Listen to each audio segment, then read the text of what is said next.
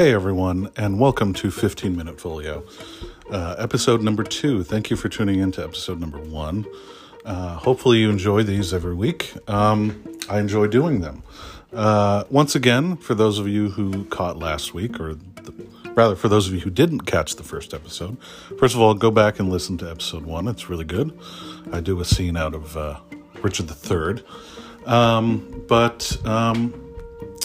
But yeah, if you haven't caught up on that one, I originally entitled this podcast to be 5 Minute Folio, and I would do it in and around 5 minutes.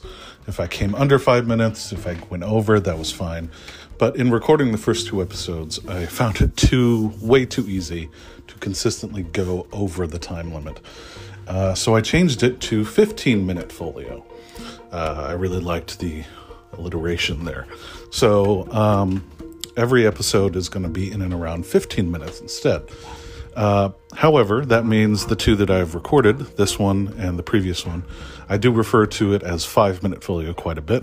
So forgive me for that. But starting episode 3, it will be 15 Minute Folio and everything will be set.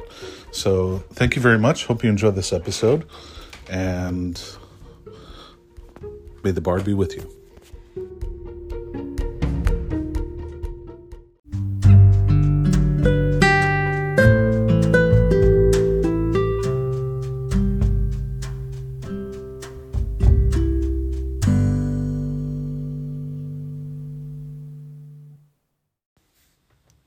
Hello everyone, and welcome to another episode of 5 Minute Folio. I'm your host, Kevin Schofield. Thank you for joining me for another episode this week. This week, I have a very special piece that is very close to my heart. Years ago, in about 2012, I helped to produce, and I starred in a production of Hamlet with my friend Sam, who those of you who have listened to my other shows, particularly Potomania, will know Sam from there. We're good friends. We love a lot of the best things, but the thing that bonded us together was Shakespeare, doing Shakespeare together.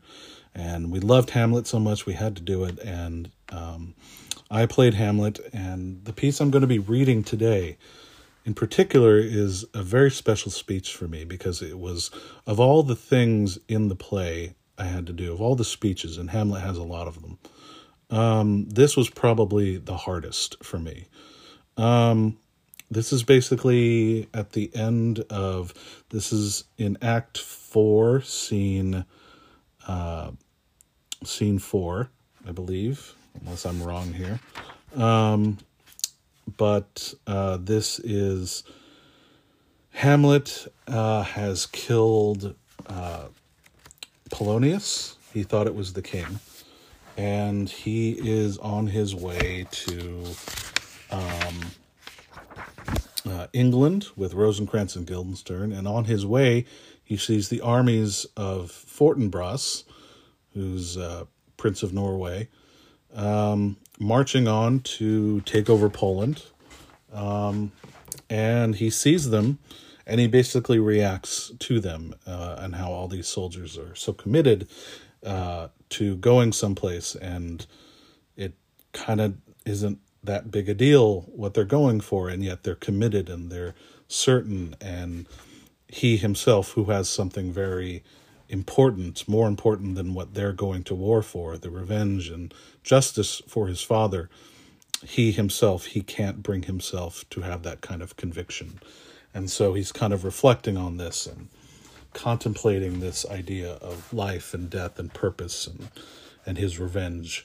So without further ado, here is Hamlet.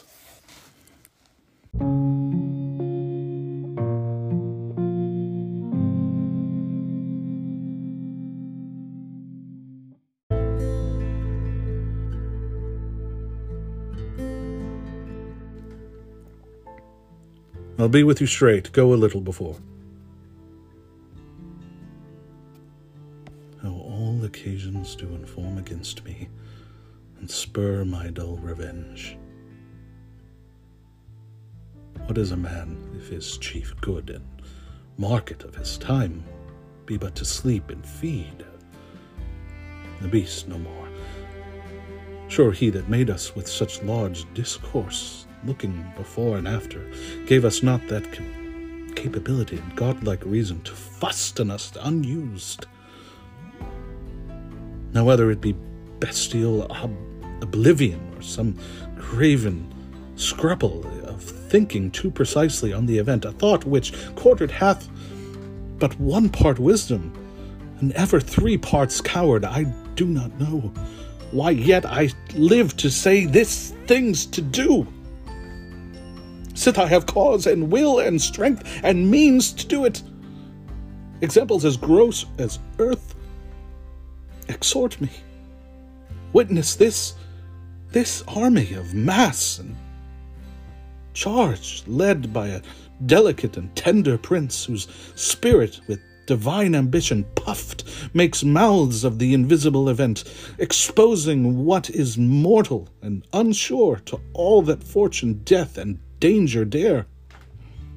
Even for an eggshell rightly to be great is not to stir without great argument, but greatly to find quarrel in a straw. Then, when honour's at stake, how stand I, that have a father killed, a mother stained, excitements of my reason and my blood, and let all sleep, while to my shame I see the imminent death of 20,000 men that for a fantasy and trick of fame go to their graves like beds, fight for a plot whereon the numbers cannot try the cause, which is not tomb enough and continent to hide the slain? Oh, from this time forth, my thoughts be bloody or be nothing worth.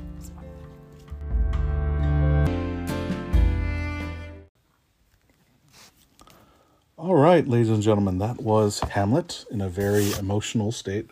You can't, the one thing about Shakespeare, particularly Hamlet, but all of his characters, you can never say they're unemotional people. And honestly, I gotta say, that might have been the best I have ever read that one.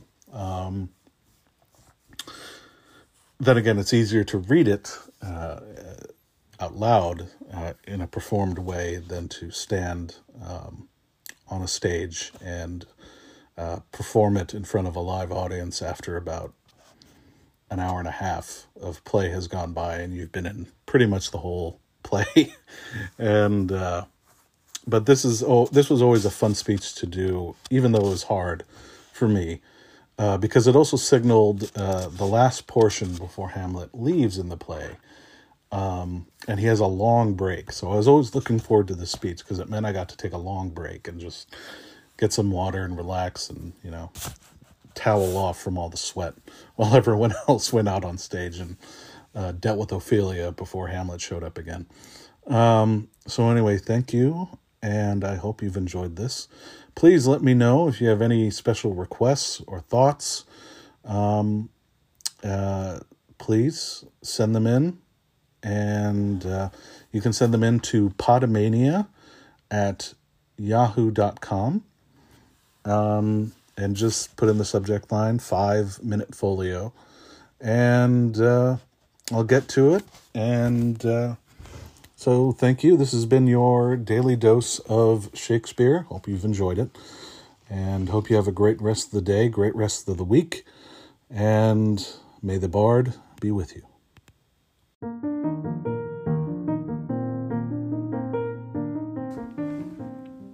The program you just listened to is a part of the Podomania Broadcasting Network. For more shows like these, please visit SchofieldStreet.com/PBN for more shows and more information.